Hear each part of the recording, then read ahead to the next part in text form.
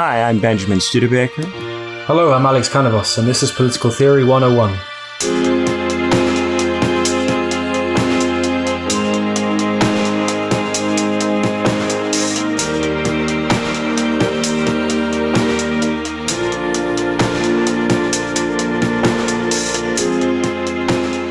So today on Political Theory 101, we're talking about Bartolus of Sassoferrato. Bartolus is a 14th century jurist, born in 1314, died in 1357. Jurists became very important in Italy during the late Middle Ages because northern Italy was legally part of the Holy Roman Empire. And in the 11th century, in the 1000s, the legal code of Emperor Justinian was rediscovered in northern Italy. And so because the Holy Roman Empire claims to be Roman, well, it must surely, therefore, be based on and answerable to Roman law. So it became important to show how the Holy Roman Empire was, in fact, based on Roman law. And so Roman lawyers become very important to the legitimacy of the Holy Roman Empire insofar as they show that the actual existing structures of the Holy Roman Empire are in accordance with Roman law. Now, bear in mind, Justinian is a Byzantine emperor from the 6th century. So Justinian is a Byzantine emperor from about 500 years before the code is rediscovered in northern Italy. So the Holy Roman Empire has to prove that it behaves in a way that accords with a legal code written 500 plus years ago for a different state located in a different part of the Mediterranean. Although it should be said briefly, the Byzantine Empire under Justinian did occupy Italy, including northern Italy. So there's some nominal connection there. But both emperors claim the inheritance of the Roman Empire, which of course occupied northern Italy. So it's not as if these laws could be said to not apply to northern Italy on the basis that they weren't generally part of the Byzantine territory. So Bartolus is probably the most famous of the Italian scholars, and he comes in the 14th century. So a couple hundred years here after the code is rediscovered and begins to be integrated into the Holy Roman Empire's legitimation mechanics. So that the big conundrum, as it's often pitched, is that the Italian city-states in the 14th century really have de facto independence from the Holy Roman Empire. They make their own laws, they do their own things, and they don't, in practice, defer to the Holy Roman Emperor.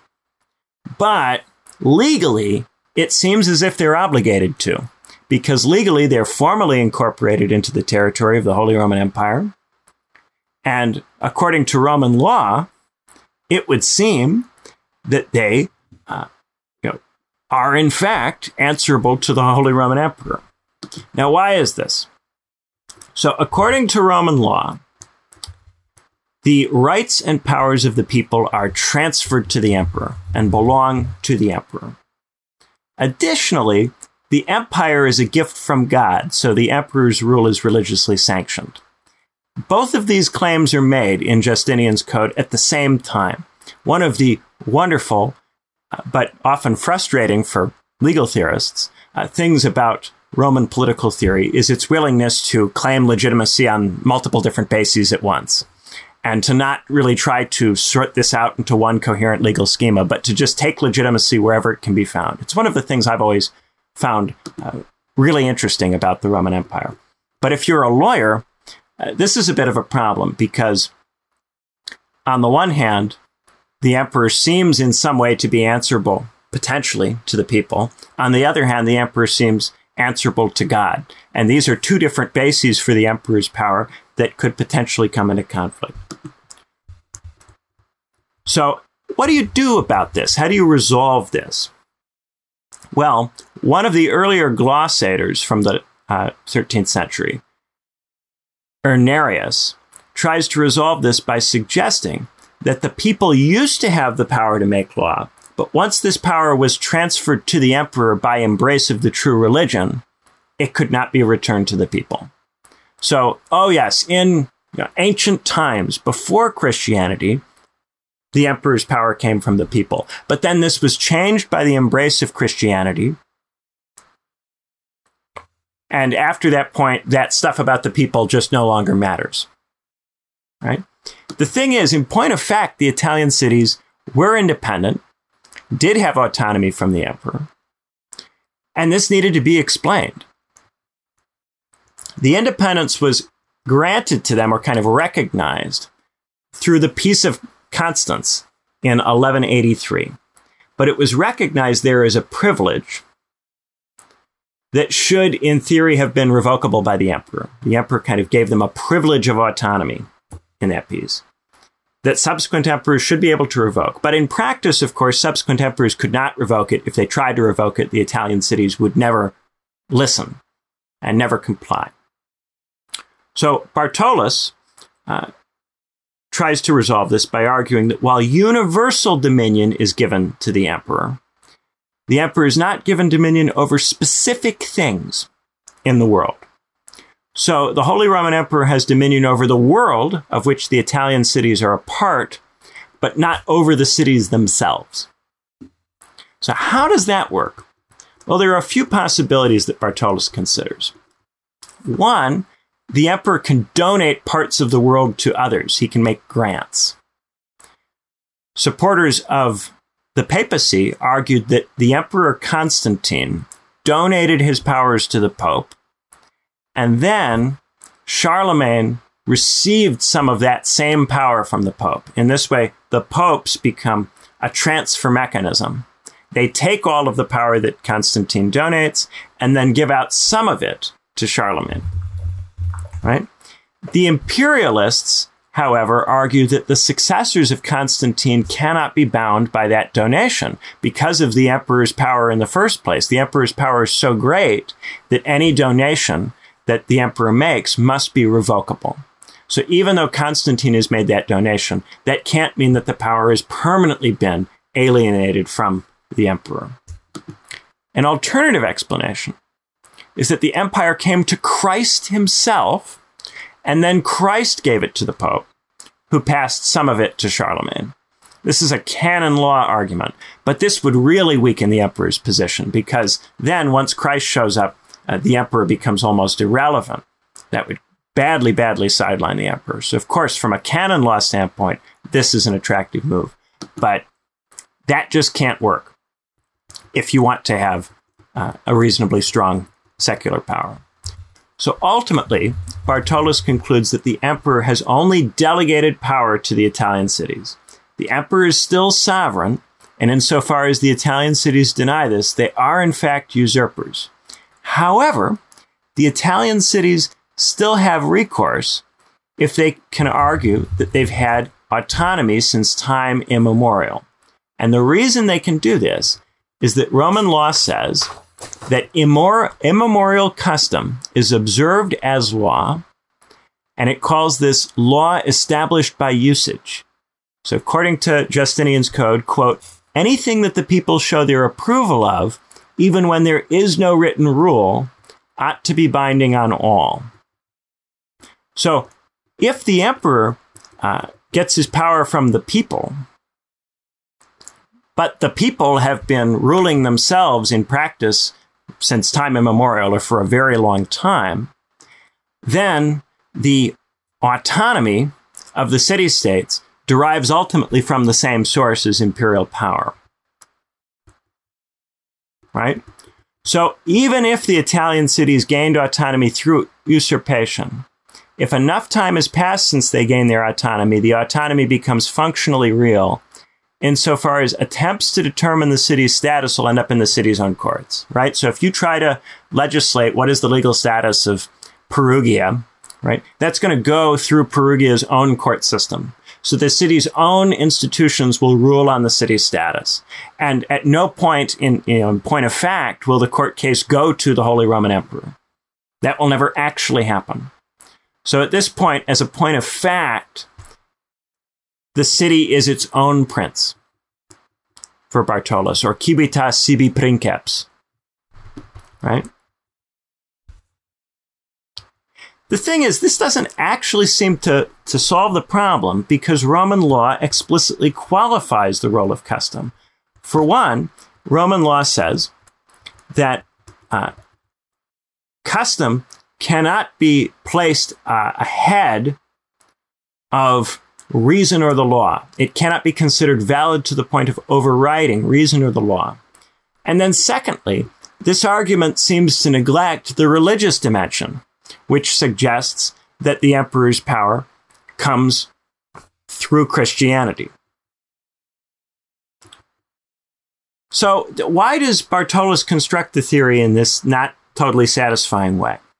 Historian Magnus Ryan argues that Bartolus doesn't actually need to offer a justification of the autonomy of the Italian cities that will convince anyone, because it's already established that the Italian cities are independent de facto. There isn't really a need to make a legal argument that will satisfy the emperor, because the emperor has no power anyway over the Italian cities in point of fact. So it's not really about what it seems to be about. It's not about why the Italian cities are entitled to rule themselves versus being ruled by the emperor. Instead, Ryan suggests that Bartolus was explaining to Italian citizens why the city-state governments were legitimate. So instead of this being an external argument that you're making to persuade the emperor or to persuade the pope, this is an internal argument that you're making to get the citizens of the Italian city-states to comply with the political systems. Because the political systems don't appear to be legitimate insofar as they do not seem to have the appropriate relationship to the emperor or to the pope. An argument has to be made to the citizen why the citizen should follow the law. Right? In Italy, the term people was used to refer to the plebeians. So if the city-states are not deferring to the emperor, why shouldn't their governments be made answerable to the people, to the plebeians? Right? The answer is that this causes too much trouble for the Italian ruling class. So instead, it's said that the city is its own prince, and that allows the city to be emperor in accordance with Roman law. Now, if the city is the emperor, well, according to Roman law, the people gave their rights and powers to the emperor. If the city is the emperor, the people have given their rights and powers to the city, understood as an abstraction. And that abstraction is not reducible to the particular ruling families that dominate the political scene. Right? In Italian cities, the ruling families that are influential change constantly because of the Republican laws. You have a constant possibility that the family that's in charge will change.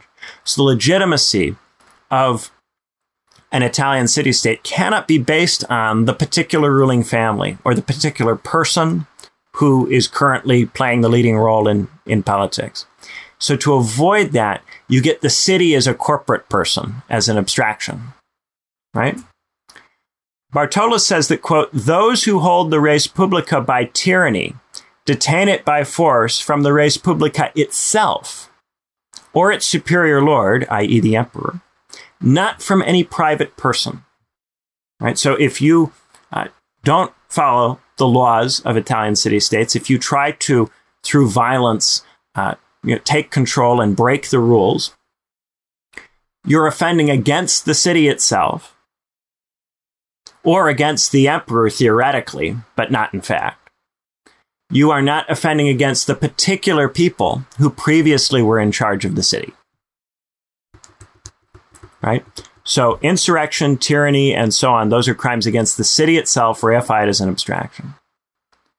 Now, the question this leaves you with is, well, what is a city? And should we take cities to be real in this sort of way? So in Roman law, you do not get these kinds of corporate actors. In Roman law, the people give their power to the emperor. The people do not give their power to the republic or to Rome as a city. They give it to the emperor specifically. So by saying that a city can be emperor, Bartolus is saying that an abstraction can play the role of a person. That an abstraction can stand in for a person. And of course, if you're thinking about this in kind of empiricist terms, for empiricists, abstractions like city ring false. What is a city really? If you start to dig into it from an empiricist point of view, it's a collection of people who happen to live in a place. In what way can that be an emperor? An emperor has to make decisions. How does a collection of people in a place make decisions? Oh, through a political system? Well, that seems to beg the question, doesn't it? The political system is the thing that's being legitimated. If you're saying the political system is legitimate because the emperor is a prince, you seem to be kind of doubling down. So you see the conundrum. Now, the huge upshot of this is the idea of the city as a corporate person. This becomes a very compelling idea in the history of political thought, and it becomes influential in the development of modern notions of the state, right? Our notion of the state as an abstraction which can nonetheless do things. When we talk about the state is doing this or is doing that, we are treating the state like it's a person. So we are kind of treating the state as if it's, civitas sibi princeps. So that's the long-term influence of this. And it's, relatively straightforward to say, that an abstraction that isn't straightforwardly identifiable with a particular person or particular object, might nonetheless be real. There's certainly theological precedent for that. There's precedent in terms of Platonic forms for talking about abstractions as potentially real, right? But not in the empiricist tradition. And part of what's interesting about this is that Bartolus is very focused on what is actually occurring on the ground in Italy. It's a very seemingly empiricist account, which proceeds from descriptively, what is actually happening. The fact of the matter is that in Italy, the city is its own prince. The city acts as if it's its own prince. It appears to be that way. And because it appears to be that way, Bartolus goes, well, for reasons of making the theory correspond with reality, this must be the case. It must be the case that it is this way. But once you get beyond this kind of situation, this very weird situation where you have a Holy Roman Empire based on a legal code from more than 500 years ago, written by an emperor of a different state that the Holy Roman Empire is pretending to be a continuation of, once you get out of the context of Italian cities, which have a de facto autonomy from this state that is pretending to be a different state from half a millennium ago, then it becomes an open question of, well, what is a city? Does that actually work? Can we use abstractions in that kind of way? What do you think, Alex? Yeah. Well, he's a jurist, so he wouldn't maybe think so much of pure empiricism. In the sense, we've called him an empiricist because he likes de facto autonomy of the cities and all that. But if you're a jurist, I thought the idea is that there's a difference between the positive law, so the day-to-day acts passed, and then the context of what's fundamentally just. And that's always abstract, and that's always seen as something that is like a check on the actual day-to-day law passed, lawyers operate in a kind of interesting space. If we try to think of a lawyer as if a lawyer were a political theorist, and we do this with Bartolus, because Bartolus is a lawyer who is treated as a political theorist, lawyers use terms that are abstract and are imprecise to get particular things to happen. They are kind of word magicians, word wizards.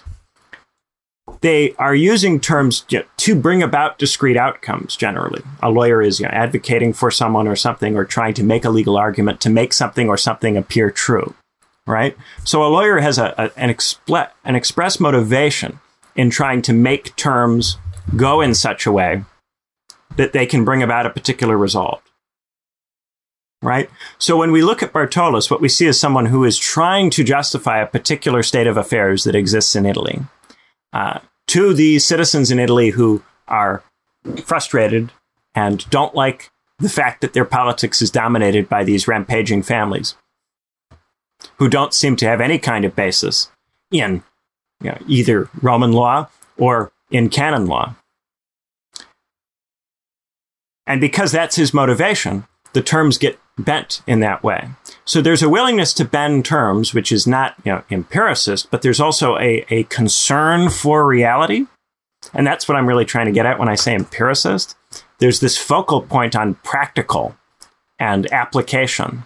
And it's more important that the theory get the job done in the moment than that it be philosophically, technically correct or fully consistent. If this argument succeeds in persuading people to behave, that's good enough for the purposes of Bartolus. The lawyer is making an argument that needs to achieve a particular purpose. It doesn't need to be fully defensible in totally abstract terms. And the lawyer is perfectly aware that the argument is manipulative in certain respects and doesn't care and is using it anyway to achieve a particular outcome. Right? You can see that kind of, sympathy for the fact that he might not agree with what he's saying when he says things like, one man's tyrant is another man's judge, that kind of thing. Yeah. And the pure political theorist is often more bothered by this, more bothered by something which seems to work, but isn't true. I'm thinking of Aquinas in De Regno. I think for him, a citizen is something, it's like it's all the actual people in the state, as opposed to an abstract idea of the popolo, the people. Is that more real, do you think? Because when you said this abstraction is key for the key influence on the state, I don't know, maybe Aquinas has got something to say too. Oh, certainly. I wouldn't say that it's just Bartolus or that Bartolus has a monopoly on the theory of the state. Of course, people will also be familiar with Hobbes's contributions to that. But what I would say is the scholastic tradition that Aquinas is associated with is more concerned with getting an argument that is philosophically correct, that is really airtight defensible. Bartolus is more interested in something that's functional, that will get the job done in his particular context. And in part because Bartolus is just focused on solving a discrete problem in a functional way, he's able to really tailor his approach to the specific situation he's in. And he becomes a famous name and someone that is regarded as the authority on Roman law. Oh, and nobody's a good jurist unless they follow Bartolus, it's said. So because he focuses on something that is workable in the context, he's able to produce something that has a lot of influence immediately in a very straightforward, obvious, and discrete way. But it doesn't carry as well into other contexts because it was fit for a specific purpose. It was not made to be an everlasting theory that you could apply in all times and all places. And that's the ambition of, say, Thomas Aquinas. Yeah, because all the arguments are always citations of discrete Roman law, codex, whatever you call them, chunks. And it doesn't seem to work saying that you need a superior in order to get rid of tyrants, but then the whole free cities argument, a city can be free without a superior. And most of his arguments for justice are in terms of, you need to have a superior. Yeah. And it just, seems like cherry picking. Well, in some ways, it's similar to American arguments about the Constitution, right? In the United States, it's kind of taken as given that the Constitution is if you regard the American political system as in any way legitimate, then you regard the Constitution as legitimate. So people who regard the American political system as legitimate will always start with the Constitution and what it says. And if they want to make an argument that the government can do something, they'll have to base it on something in the Constitution. And so there are certain clauses, like the necessary and proper clause, that become so important because they are potentially readable in different ways, so that you can squeeze certain potentialities out of the Constitution. Now, the reason that people use the Constitution in this way is because the Constitution is the only thing that there seems to be universal agreement on. And so if you tried to draw on resources outside the Constitution, those other resources would have controversial origins. So you would not be able to persuade people with it. And if you're interested in something which is functionally persuasive, then you'll build your argument around whatever it is that persuades people in your time and place.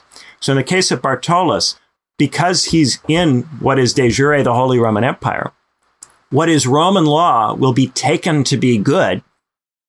So if he builds all of his arguments around interpretations of specific bits of Roman law, he can borrow valor from the fact that everybody already buys the legitimacy of Roman law. Right? Of course, once you get into a context where we don't all agree that Roman law is legitimate, many of these arguments seem less plausible. And the whole political theory becomes potentially less influential. Despite that, I think Bartolus is held up reasonably well as an influential person in the tradition, because this idea of a city as an abstraction is a powerful idea that people do draw upon outside the context. But the precise way that Bartolus formulates that idea, it's too dependent on Roman law. And so it only applies really straightforwardly in contexts where everybody is buying Roman law, and in contexts that look vaguely like Renaissance Italy, where while Roman law is something everyone endorses, in practice people are living under different states. Is that why at the beginning you said you find Roman law so interesting, because it claims legitimacy on multiple bases? Because everyone agrees with this body, but the body's got contradictory interests signified. Yeah, so there's the way that Roman law is used in the Italian Renaissance, which is interesting. And then, of course, there's the way that Roman law worked when, in the Roman Empire itself. So in the original Roman Empire, not the Holy Roman Empire, the original Roman Empire or the Byzantine Empire, the Roman emperor could claim legitimacy on lots of different bases at the same time. And so explicitly in the law, there's a religious claim, and there is a claim that is more traditional and more based on the notion of the emperor as the defender of the people, right? So in Roman law, you just have both of those arguments made at once. And it's not really an issue because each argument helps the emperor. Each argument gives the emperor more power. And in point of fact, in the Byzantine Empire, in the Roman Empire, you have emperors, and they do exercise some level of authority over the whole territory of the state. So having lots of different arguments for why the emperor is in charge, all of those are equally useful to a Roman emperor in antiquity.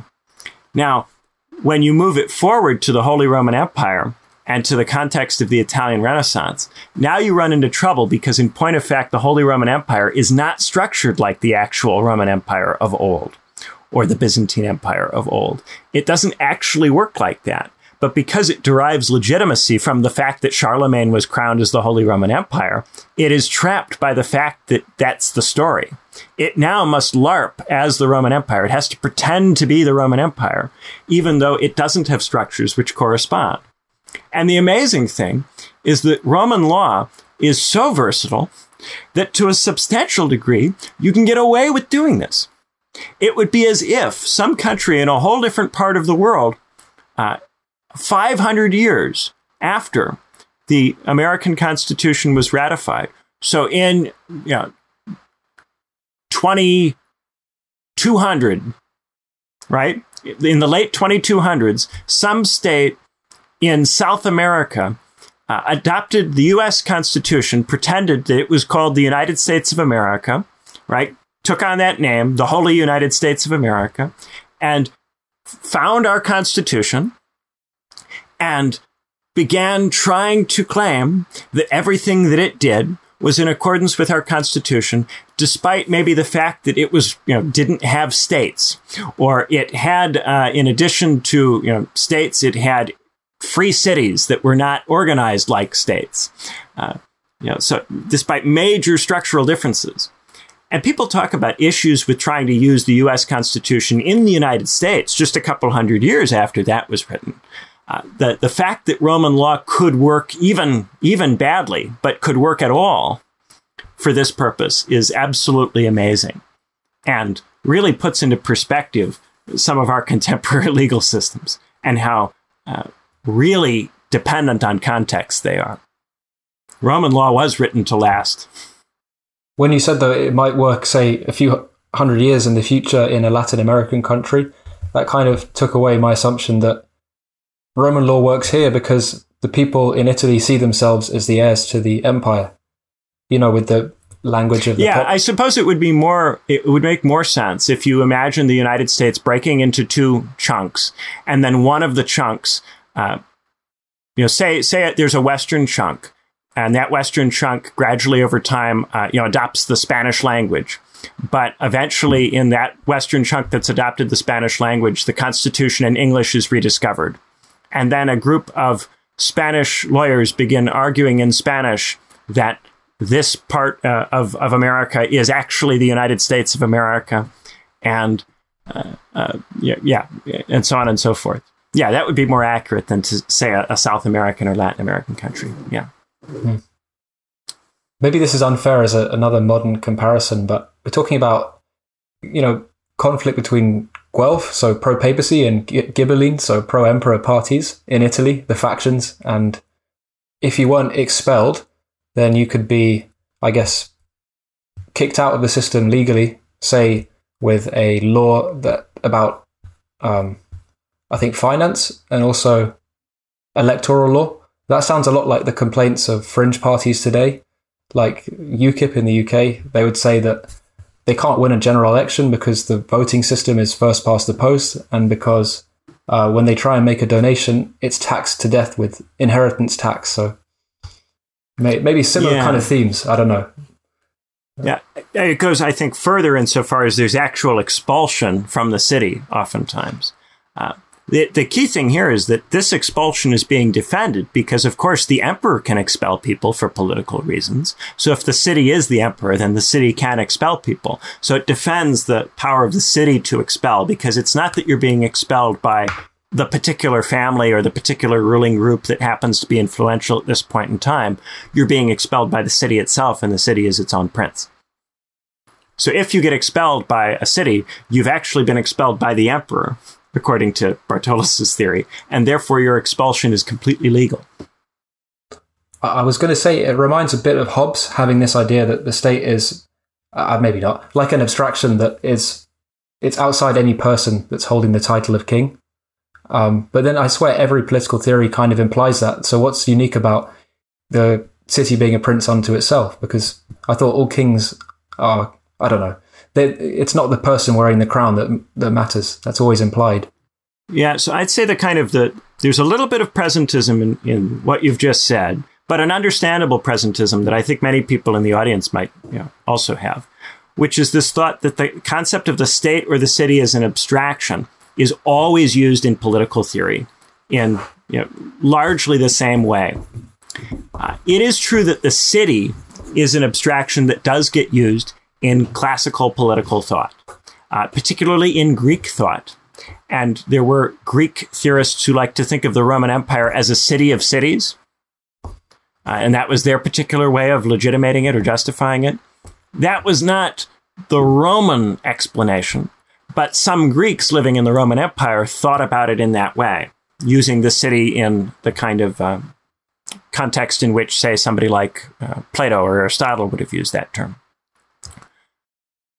That said, when you talk about a city in, say, Platonism, you're talking about different kinds of cities, and the kind of city is defined by who does the ruling in that city, right? So the philosophical city is ruled by the philosophers. The honor-loving city is ruled by the auxiliaries. The money-loving city is ruled by the oligarchs, and so on, right?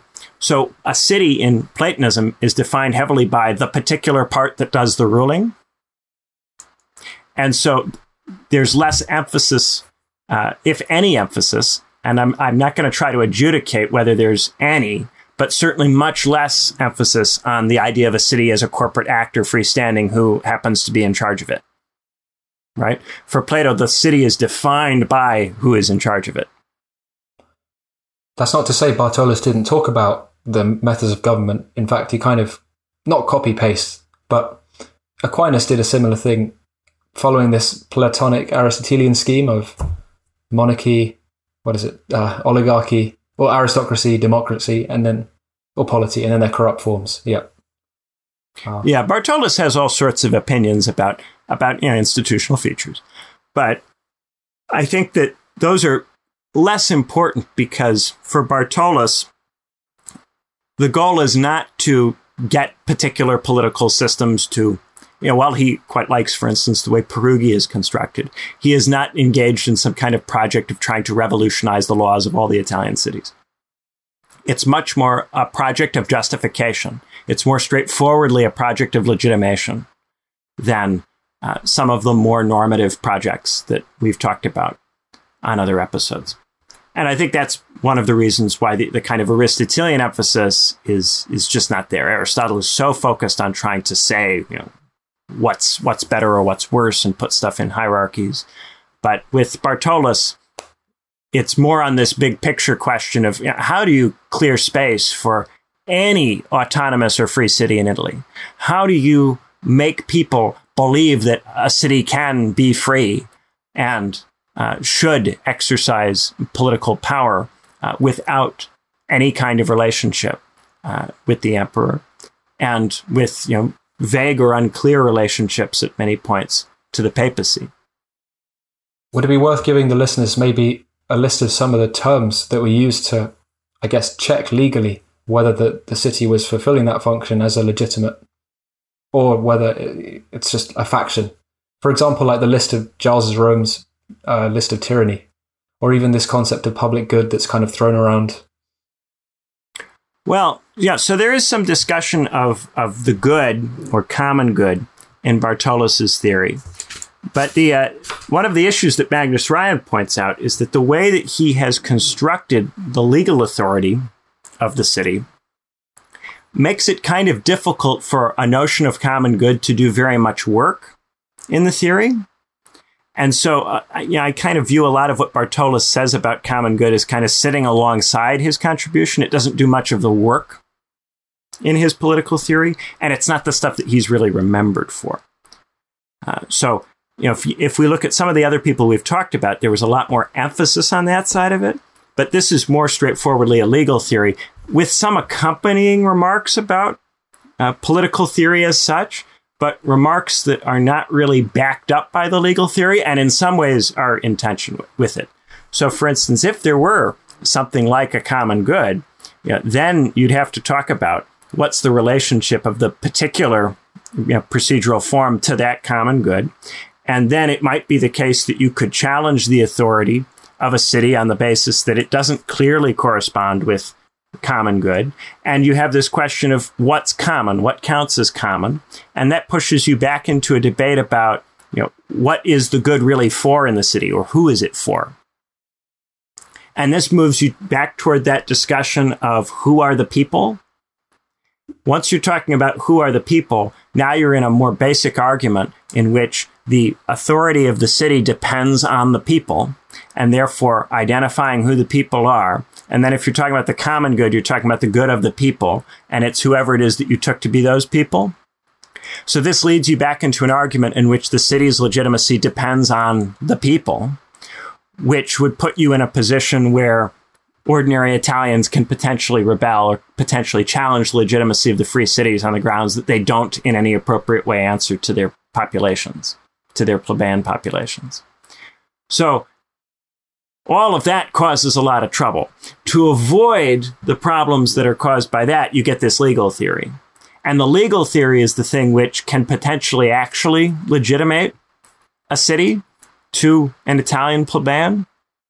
So that's where I tend to put the emphasis when I talk about Bartolus, rather than kind of running through another set of different types of city or different types of regime and trying to talk about which is better or worse. Because ultimately, all of that just creates trouble for the rest of this theory. But if you're justifying it to an ordinary Italian somehow, you would have to say that this faction is not a faction, it is the city at the moment. And then the person might say, why? Bartolus won't do that. He won't say that a faction is the city. The city? He'll say that it's not the faction that has done it, it's the city that's done it, because the city is its own prince. Right? Now, of course, this problem of conflating the particular factions leading the city with the city is always a live possibility. Because the city is an abstraction, it doesn't have clear content. And this is what's really powerful about it as a legitimating concept. The thing that makes, I like to call them legitimating abstractions. Maybe I've never used that term before on the show. a legitimating abstraction, in kind of my theory of legitimacy, is a term that doesn't have any kind of clear or precise meaning, but it has a lot of possible meanings. And the possible meanings allow you to use it to tell different stories about why the state is legitimate. So say, for instance, liberty can be a legitimating abstraction. If you say that the state is legitimate because it guarantees or secures or provides liberty, the next question you ask is, well, what does liberty mean? And the answer is, it can mean almost anything you want, depending on how you conceptualize it. And that's what makes it so useful as a legitimating abstraction. It has this diversity of ways it can be interpreted or understood, right? It's also potentially dangerous insofar as different ways it can be understood can conflict. But if you have people agreeing that the state guarantees liberty, but you have people arguing over what kinds of liberty are important, at least they're not arguing about whether the state is legitimate. They're arguing over why. And legitimating abstractions are good at moving people from arguing about is it to how is it. Is that not... In a similar kind of way, the city is that kind of abstraction. If you say, well, it's the city that's doing it, the question is, well, what is the city? Right? So just as you can do it with, what is the state guaranteeing, you can also do it by playing games with what the state is in the first instance. And that's what Bartolus does here. Maybe all concepts are kind of like that. There's no obviously fixed meaning. Obviously, some more than others, but yeah, some more than others. Some are easier to use in this kind of way than others because they're more fungible. So, for instance, a lot of ancient terms that you might use to legitimate a state, like you might say that the state guarantees, or the emperor or the person, because oftentimes in antiquity it's the person rather than a corporate actor. You might say that the person is charismatic in the sense that they deliver peace, right? Peace is an abstraction and it can have multiple meanings, but peace seems to connote a discrete state of affairs. Seems to, right? In a similar way to prosperity. Peace and prosperity can mean a variety of things, but it would be hard to argue that a depression is prosperity, and it would be hard to argue that an endless war of all against all is peace, right? Ad extremis, it becomes harder to bend those concepts than, say, a concept like liberty or equality or representation, which is just much more fungible and much easier to play with. And that's one of the advantages of, say, liberal legitimation stories, is that they're very fungible compared to antique stories. So they're easier to just constantly reinvent, twist, turn around, play with. Is that why Marxists might claim that is it called substantial? This is a substantial policy as opposed to, I don't know. Or they would say, they would claim something like that. A substantial policy. Or I don't know if that's the word, but basically something with weight and that's not reified. They like to call other concepts. Are you talking about material, like a material? Yeah. Yeah, that's it. A material. Yeah. Material versus ideological. I don't know. Right. Yes. Yeah. You're talking about materialism and idealism. Yeah. Older legitimating abstractions are more rooted in materiality, and that makes them less fungible than more thoroughgoingly idealist abstractions that don't really have any kind of clear. Yeah, you can call slavery freedom, and you can get people to believe that. That's relatively easy to do. It's much harder to get total war to be called peace. Potentially doable. I mean, George Orwell plays with the possibility that you might be able to call war peace. But I think probably most of us would agree that it's harder to call war peace than to call slavery freedom. It's easier to call slavery freedom than to call war peace. Especially if there's getting off topic, but slight reductions in the duties of slavery. And in Bartolus's time, there were lots of grades or reductions in the amount of duties you had to do depending on what level you were in the citizenship ladder. And I wonder if is that more, because maybe to his successors like Baldus, another theorist, jurist, or some conservatives at the time, his concept of a citizen is quite liberal maybe, or progressive, or whatever you want to call it. Well, we did talk about relatively recently, we did the Arthashastra and the fixedness of that class position and the law giving different classes things to do. That's much more common in ancient and medieval theory to have different rules for different parts of the population that you define in different discrete ways. Classes or castes or varnas are just much more common in ancient thought, which is why, say, for Plato, when he talks about the city is always being defined in terms of the particular class or particular type of person that rules in it, right? In the same way, if you look at the way Aristotle does monarchy, oligarchy, democracy, it's rule of the one, rule of the few, rule of the many, that it's rules of the, rather than, say, a city as an abstract corporate entity. Now you might think, of democracy as an abstract corporate entity or of an oligarchy as an abstract corporate entity. But in the original Greek, it's just rule of the many or rule of the few.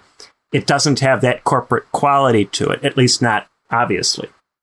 And so for that reason, historians of thought have tended to make the argument that the notion of the state as an abstraction is a kind of medieval, early modern, late medieval idea. And they tend to identify it with people like Hobbes and Bartolus. By corporate, do we just mean like a group, a corporation?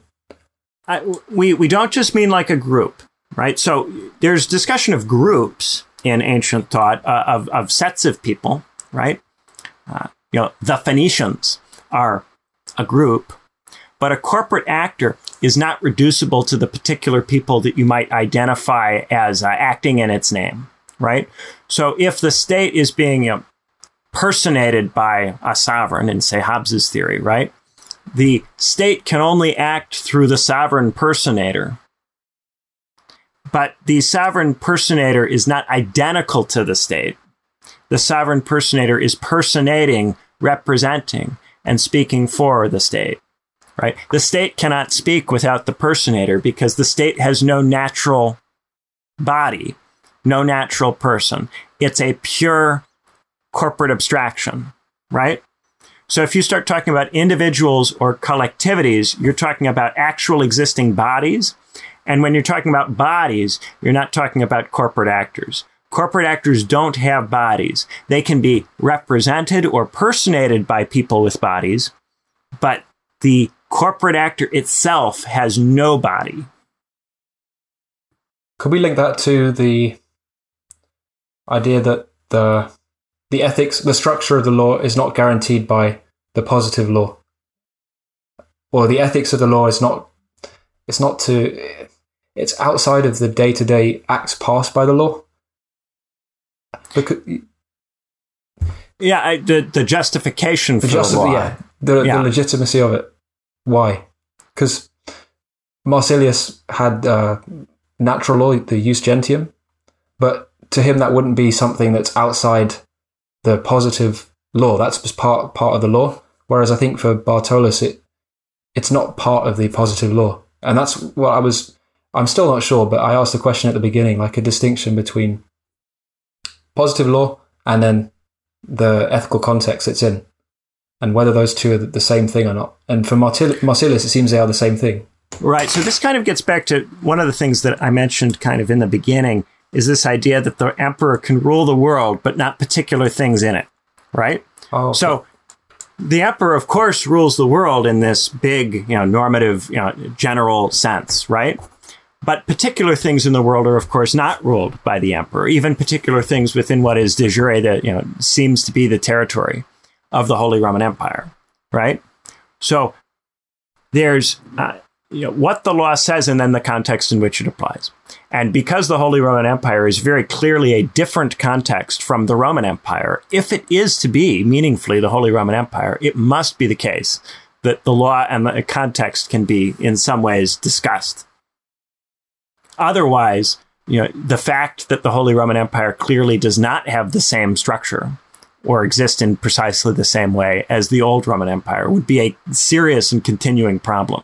You'd go, well, how can you call this a Roman Empire when it is not in point of fact structured like the Roman Empire? Well, the way that you can get around this is by saying, well, on one level it is, and on another level it's not.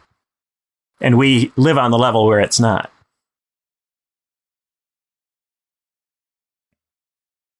Of course, the emperor has the theoretical right.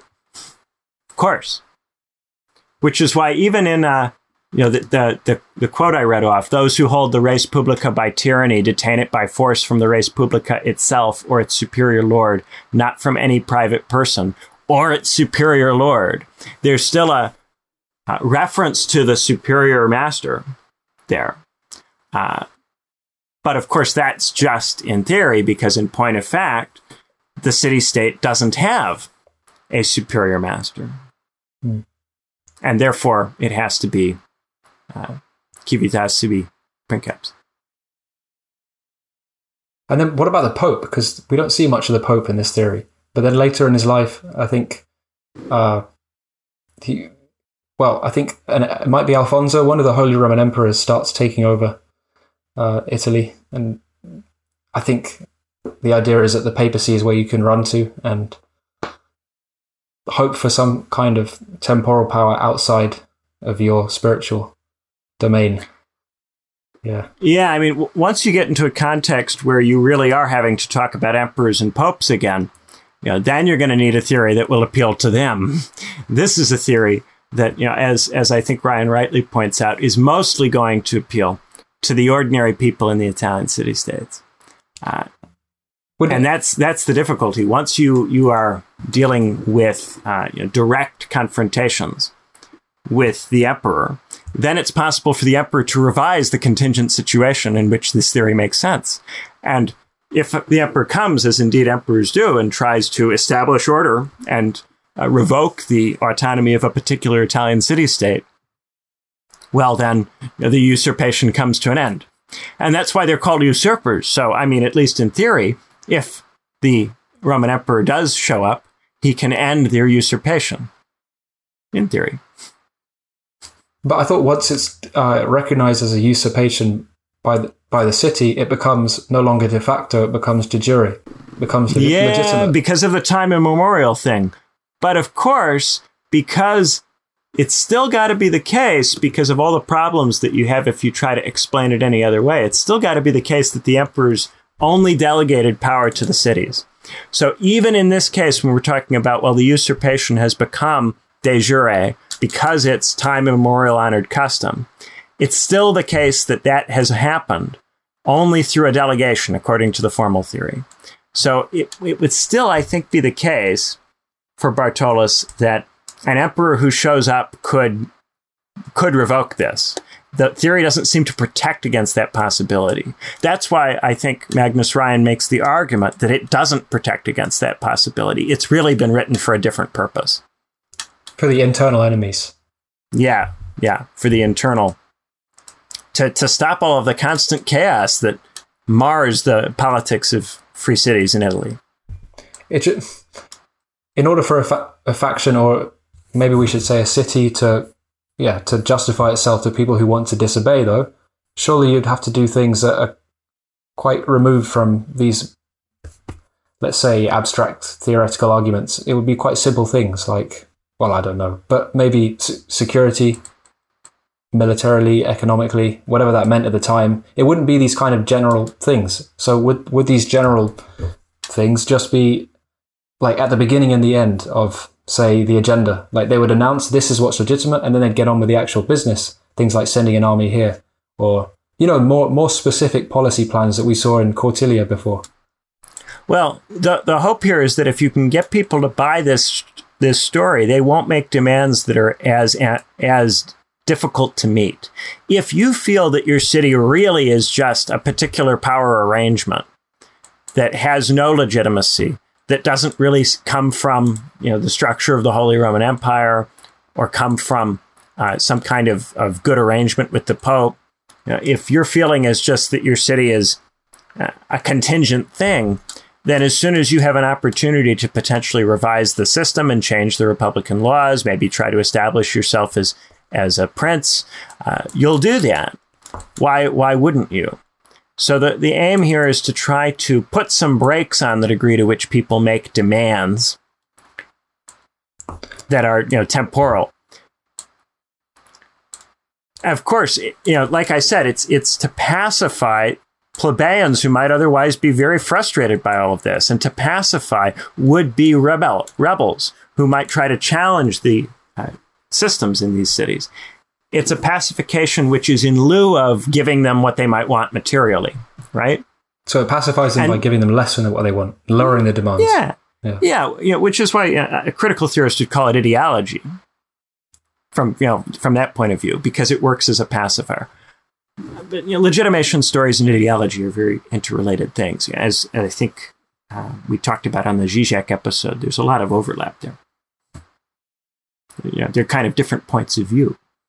Yeah, I was going to say they'd say that about any theory, surely, or anything ideologically. I don't know. Yeah, you could. But of course, sometimes people think that certain things really are the justification that would justify the state on their own view, and sometimes the abstraction that they have conceptualized in the particular way they've conceptualized it is demanding. I mean, you can understand prosperity as I own a horse. You can understand prosperity as I have a suburban home with a white picket fence. You can understand some of these abstractions in relatively demanding terms. And that's in part why abstractions like liberty and equality and representation are so attractive, because they are more mutable, and it's harder to use them in really demanding ways than something like prosperity, right? Especially when you're living in a country. Today, we have so much economic growth, so much development in the world. If you start talking about prosperity, it's much easier for people to get rather highfalutin notions of what prosperity ought to mean for their day-to-day life. When they look on the internet and they see Elon Musk in the rocket ship going to space, if your legitimacy relies on prosperity, I mean, why aren't you getting some of that? It's easy to make that kind of argument. Something like equality, well, you could understand it in terms of equality of income or wealth, but you can also understand it as equality of opportunity or equality of groups. You can understand it in terms of equality of income, but for racial groups, and then there can be enormous inequality within those groups. There's all sorts of ways to play around with a concept like equality, but prosperity is a little bit harder to screw around with. It doesn't seem like there's that many textual references. Maybe it's because I can't translate the Latin or haven't looked at much of Bartholus. But anyway, a lot of the theory is based on consent. And then you could see other similar... It's got to be, because Roman law emphasizes consensus et concordia. So you can't get away from the concept of consent. Now, when we talk about the Roman concept of consent, it's important to bear in mind that this is not individuals giving their consent, right? It's not like the way that modern liberals have appropriated the concept of consent to say that every person has a right to refuse to give consent, and if they refuse to give consent, they have to be in some way persuaded to consent. That's not what consent means in ancient Roman political thought. Consent is the sense that there is an agreement on the identity of the emperor, right? The sense that there is. Right. And of course, particular people can step out of that. And insofar as they step out of that, they diminish that sense that there is this agreement. But the sense that there is agreement is the thing that matters. This aura of charisma, that's what contributes to the auctoritas, to the quality of being the kind of person that you ought to listen to or ought to obey of the emperor. Right. What the emperor ultimately has is, this Latin concept of auctoritas, which is just the quality of being the kind of person that you ought to obey. A very distinctively Roman concept. And there's all sorts of stuff that kind of goes into auctoritas, but yet auctoritas is its own thing. It doesn't straightforwardly depend on anything else. It can be tied or linked in various ways to different things. It might be hard for someone to have auctoritas if they are seen to be incapable, let's say, defending the state. If they lose wars and so on. But it's not as if Roman political theory straightforwardly ties auctoritas to some schema of things, some tick box list of stuff, so that you can evaluate an emperor as either having it or not having it. It's a sense. It's a kind of ocean in which you swim. Quite a diverse ocean. I mean, you could apply it to Perugia, which is republican, or even more seigneurial or lord-based constitutions, because... Right. The vulnerability of it is that it doesn't rule out the possibility of particular individuals stepping outside the consensus and threatening it or undermining it. It doesn't rule out the potential of rebellion. Indeed, in Roman theory, you will tend to get rebellion if someone doesn't have auctoritas, and the fact of rebellion is evidence that they don't have it. So you get, these charisma issues in Roman political theory as a consequence of that. But so that's, when we're talking about consent or consensus, bear in mind, we're talking about that. We're not talking about some kind of, libertarian, modern liberal thing. But even then, with Perugia having its own subject peoples, yet calling itself a republican kind of constitution, it does show you that a lot of the terms can be, bent a lot. Well, that depends on who counts as a citizen, and citizenship is always something that can be potentially withheld from particular populations in antiquity and in the medieval period. It does not go without saying that just because you are under the dominion of a particular state that you have citizenship and the rights that go along with that, right? You can be in the dominion, you can be a subject of without having the rights of citizenship. Citizenship and subjecthood are originally, very different things that are distinct, often legally, in older political systems. Today, we have blurred these things together because we have diminished to a substantial degree what the powers of citizenship are for the ordinary person. While at the same time, we've universalized citizenship and claimed that everybody, or very nearly everybody, who lives within the territory of a state has it. So we've kind of watered down, but also universalized and equalized access to citizenship. And a consequence of this is that we don't really know who is a citizen and who's a subject. And as Etienne Balibar argues, we have this kind of constant moving from one language to the other. Sometimes we're treating people in modern democracies like citizens and sometimes like subjects. And if we start treating them like one, we start to feel like we're forgetting the other. And it produces this constant pendulum swinging between the two things. That might be something interesting to do. Maybe we'll do Balibar at some point. I always feel like we should be doing more French theorists. We don't do enough French theorists. Something to think about. But we are hitting at about an hour, and I'm starting to digress into Etienne Balibar, so we should probably wrap it up. So thank you guys so much for listening, and have a wonderful rest of the day. Bye-bye. Bye.